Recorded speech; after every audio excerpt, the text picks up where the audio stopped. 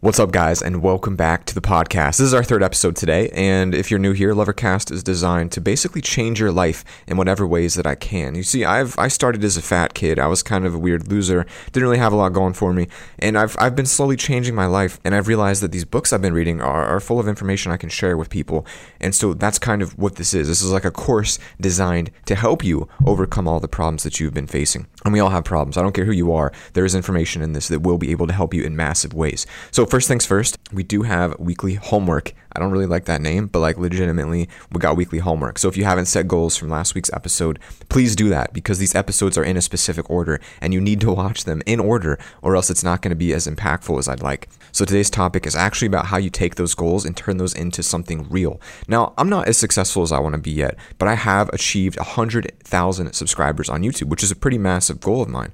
And I do have a lot of knowledge on how YouTube works and how to go from knowing nothing about a subject to being fairly knowledgeable. I'm not quite master level, but I know a lot about YouTube, the inner workings of YouTube. I realized that there's actually a way you can become a master at anything, and there's actually a formula for how this works. And I've been doing a lot of research on this in my free time because I'm obsessed with the idea of how people become great. I'm honestly obsessed with it, like Beethoven and LeBron James, like anyone that you know that's a celebrity that's amazing at something that blows your mind. You're like, how's that possible? I'm obsessed with them and I study them and I try to figure out what it is that made them get there. And I've read a couple books and I'm actually reading one right now, which is absolutely incredible, highly recommended. And you can find all of my recommended books on my website, www.loverfella.com. But we're going to kind of break this apart and show you how it applies to your life. So mastery. What is mastery? Mastery is when you are Beethoven. Mastery is when you are Picasso. Mastery is when you are the trendsetter of your field. PewDiePie, the biggest YouTuber, creates all kinds of YouTube trends. Every single person you know that's famous is likely a trendsetter. Taylor Swift is a trendsetter, right? She invents her own style of music, all of those people. So before you become a master, you first have to figure out what you want to be a master in, right? You can't become a master in anything if you don't know what you want to focus in. So this is why goal setting is important. So hopefully you know what you want to be a master in. But if you don't, if you just feel like you want to become great at something, there are ways to figure out what you want to be a master at. And it all starts inside of you. You want to figure out what makes you different. We all have our own DNA, our own helicases inside of our body that makes us unique. We were all raised differently. We have different experiences we've gone through. We have changed and shaped our lives in so many different ways. And that means we've got different interests. That means we've got different abilities, different skills. And ultimately, no one is like you. No one out there is like you. And so it's important to recognize that and be like, you know what? I don't need to be the next LeBron James if I'm just not that great at basketball. Maybe I'm not that athletic. Maybe that's not for you. Maybe what makes you unique and great is that you have a super big drive for animals and you want to go, I don't know, save animals or something like that. Like we all have something in us that really just brings us alive, something that we're so passionate about. And you have to search inside of yourself. Think back to when you were a kid, 6, 7, 8 years old. What is it that you always did that you just couldn't get enough of? And for me, I remember at a young age making YouTube videos with my friends, and I became obsessive over it at a young age. And then I took a break. I wish I didn't, but I did take a break. And when I got back into it, when I'm a little bit older, I was like, oh my gosh, I still love this. And it was pretty easy for me to figure out YouTube or making videos was my calling. But we all have our own. And so don't judge your own calling based off of what other people have. Just do whatever feels right to you. Do whatever you like the most. So the first step is inward. The second step is look at a career path you're about to begin, all right? And learn as much as possible. Now, if you can get a career path that applies to your calling, that's great. Mine's engineering. It doesn't apply to YouTube editing, but that's okay because the things that I learn in my company, I can apply to my YouTube videos because I work at a massive Fortune 500, actually Fortune 50 company. And the way this company is run, I can steal the ways they run this company and run my own business the same way they do. So with things like tier boards and all of this crazy corporate stuff, I steal and use in my own personal life in order to improve the quality of my YouTube videos. So even though it doesn't directly relate, I can tie it in. And so you need to figure out ways to make your job tie into your life. You're working 40 hours per week at a company, right? Maybe you don't even like that job, which hopefully you do, but you need to figure out a way to make it valuable. And the most valuable thing to get early on in your career is knowledge.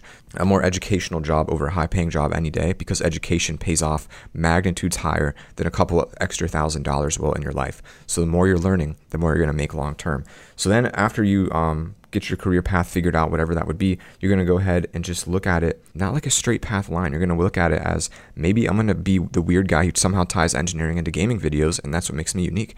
This somehow ties in pharmacy to, I don't know, being a professional food eater, right? Maybe that's something you can do. So figure out how to tie in everything you learn together, and you'll start making these networks in your mind that connect, make you even more unique, and then eventually lead to mastery. Another really important step here when becoming a master at something is you want to take an apprenticeship, right? If you can get an apprenticeship with someone who's a master, that's how you can become great. If you look at the great painters back when, like, I bring these guys up a lot because they make some of the greatest art we've ever seen, like the Statue of David and things like that. These painters spent 10, 20 years apprentices just studying what their masters did, right? Just studying and learning and learning and learning. And then eventually they got to a point where they knew as much as their master, much as their leader did, and they could start changing things and start breaking rules. And that's kind of the final step of mastery. Once you go through a really long process of being an apprentice, really long process of learning, and that is your only goal, is to learn and learn and learn and understand the basics and the fundamentals. Once you get it down, then you start breaking every single rule you learned, and then find out what can you bring? What can you do that's unique? What can you do to completely change the field forever? And it's absolutely incredible once you get to that point. So in your apprenticeship, forget the money. Focus on your learning. Education pays off magnitudes in the future. Focus on deep observation. Focus on getting skills. Focus on experimenting. But more importantly, focus on just learning everything you can. And that's really, in a nutshell, what it takes to become a master. I mean, there's obviously a lot more steps into this, right? I've spent a long time reading, but this is the very brief, high-level summary of what it takes to become a master at something. So you're looking at your goals. You're looking at your to-do list this year. What is it you're going to do to start developing some of these plans and processes to get there? So figure out what you love, figure out how to practice, prepare to practice for years and years and years and years, and eventually you'll get to a point where you break every rule you've learned, actual insight as to why you're doing it, and you're going to come out with something amazing. And that's it. That's how it works. There's no way around it. There's no way around the apprenticeship phase. There's no way around years and years of practice. There's no one that became famous at piano because they just made a lucky song, right? You don't really get lucky like that. You put in hard work, and then lucky things happen to you, right? So that's what you guys need to understand. When becoming a master at something, when becoming famous at something, when becoming great at something, it requires massive amounts of work, constant dedication, tons and tons of failures, but never giving up. Never giving up is very important. Now, we can go into a little bit more depth into this, and that's what we're going to do right now. And this one book I read called Mastery actually brought up something interesting called the 7 Deadly Realities. These are 7 things that can ruin your mastery goals, your mastery journey. These are 7 do not do's, and they're very difficult to do. So the first one is envy. We all have envy for people, right? But if you're trying to become a master at something and you become envious of your master or your friends or someone who's better than you, the envy is going to completely consume your life. It'll slowly eat you alive. So the moment you become envious of someone is really, it's a moment where you start to fall apart and you start to lose track of who you are and what makes you unique, right? There's no reason to compare yourself to others. When you start conforming to the same mindset and start doing what everyone else does, you'll never be anything amazing. That's why on YouTube, there's thousands and thousands of YouTubers for gaming, and none of them will ever go anywhere because they conform to what's normal. They just copy PewDiePie. They copy Markiplier. They don't do anything different. They're just conforming to what's normal, and it's not allowing them to be unique. And people need more uniqueness in their lives. They already have enough PewDiePies. They don't need more. And so they'll never grow and they'll never go anywhere because they're conforming. Another one is rigidity. And this one's interesting, but to sum this one up, you basically need to maintain an open spirit, let go of bad habits, cultivate new ideas, stay open-minded, can tear your ideas apart. I get told on a daily basis to quit, that I'm the worst YouTuber ever. I've had literally 10,000 or more comments in my life telling me to quit YouTube. 10,000 people telling me to quit daily, saying I'm the worst. Don't let that affect you. Stay open-minded, stay positive, don't get rigid, don't close up. Keep working on your goal and know that it will pay off and you will become a master at one time. Another one is self-obsessiveness. Don't obsess over yourself. Don't bring yourself up every single time you're talking to people, especially people that are teaching you. Ask them questions. Be more obsessed over them than you. A good general rule is to revolve all conversations around people you're talking to and their interests.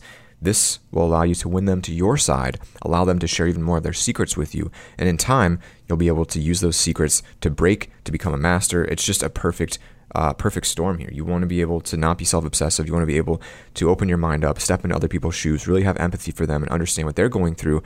Don't be lazy. That's the, fifth? Don't be lazy about things. We have a tendency to do the quickest thing possible. We don't want to do that. What we need to make sure we're doing is the right thing. Even if that means it takes an extra 3 or 4 days to get your video out, you do the right thing. If you take lazy shortcuts, you're never going to get there because you're going to be wasting your time, not because someone else is going to do it right. If you take shortcuts, someone else will do it the right way, and people will prefer the right way over your lazy shortcut way. Passive aggression is the sixth. If you're passive aggressive against people, it's going to create conflicting emotions inside of you. You're going to lose control over yourself and lose control over your mind. So don't be passive aggressive with people. It's very important not to do this. This relates directly to your mastery, because if you become passive aggressive, you're going to lose the support of people that you need in your life to become a master. It's very difficult to do without help of others. So if you're passive aggressive, it's going to absolutely destroy any chance of that happening until you find new people and start over again. Flightiness. We like to make sure, a lot of us like to think that we're making a lot of rational decisions. We think we're making logic-based decisions, but a lot of times we're making emotional-based decisions. A lot of times our emotions govern us in ways that we don't understand, and this is going to color our perceptions, change the way that we view things. So it's important to make sure you understand if you're making rational, logic-based, or emotional-based decisions.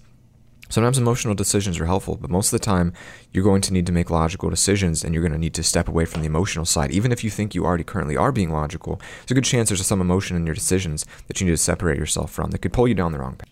So guys, this week we did a really brief high-level summary of mastery. It's really not an easy concept to explain because there's so much knowledge that I've read in the past few weeks researching this. I mean, I'm talking 50 to 60 hours of books reading, and this is a literally 10 to 15 minute summary of what's going on in mastery.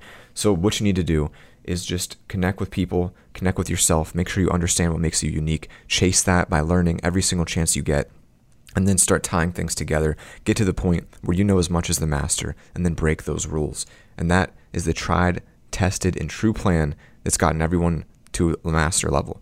On James, pretty much anyone that you can think of. I know I keep saying the exact same people because whatever. I'm not thinking of names on the spot very well, but that's how it is. That's how every single one of them did it. And once you create something new, you'll be the ones creating trends. You'll be the one people are conforming to, and you'll forever be remembered for doing those things. So guys, this week's homework is try to figure out, if you don't know, what makes you unique. What is it that's your dream? What is it that you really want to chase? Something you need to look within yourself. I can't tell you what that is. No one can tell you what that is, actually. Not your girlfriend, not your mom, not your dad, not your dog. You have to just sit there alone and think, what is it that you love? What is it the world has shaped you into becoming unique with? Guys, thank you so much for watching. Don't forget to come back next week for another amazing podcast episode. This is 3. We're doing good. I'm also really tired right now because I'm recording this at like 4 a.m. to get it out in time. So I'll see you all later. Peace.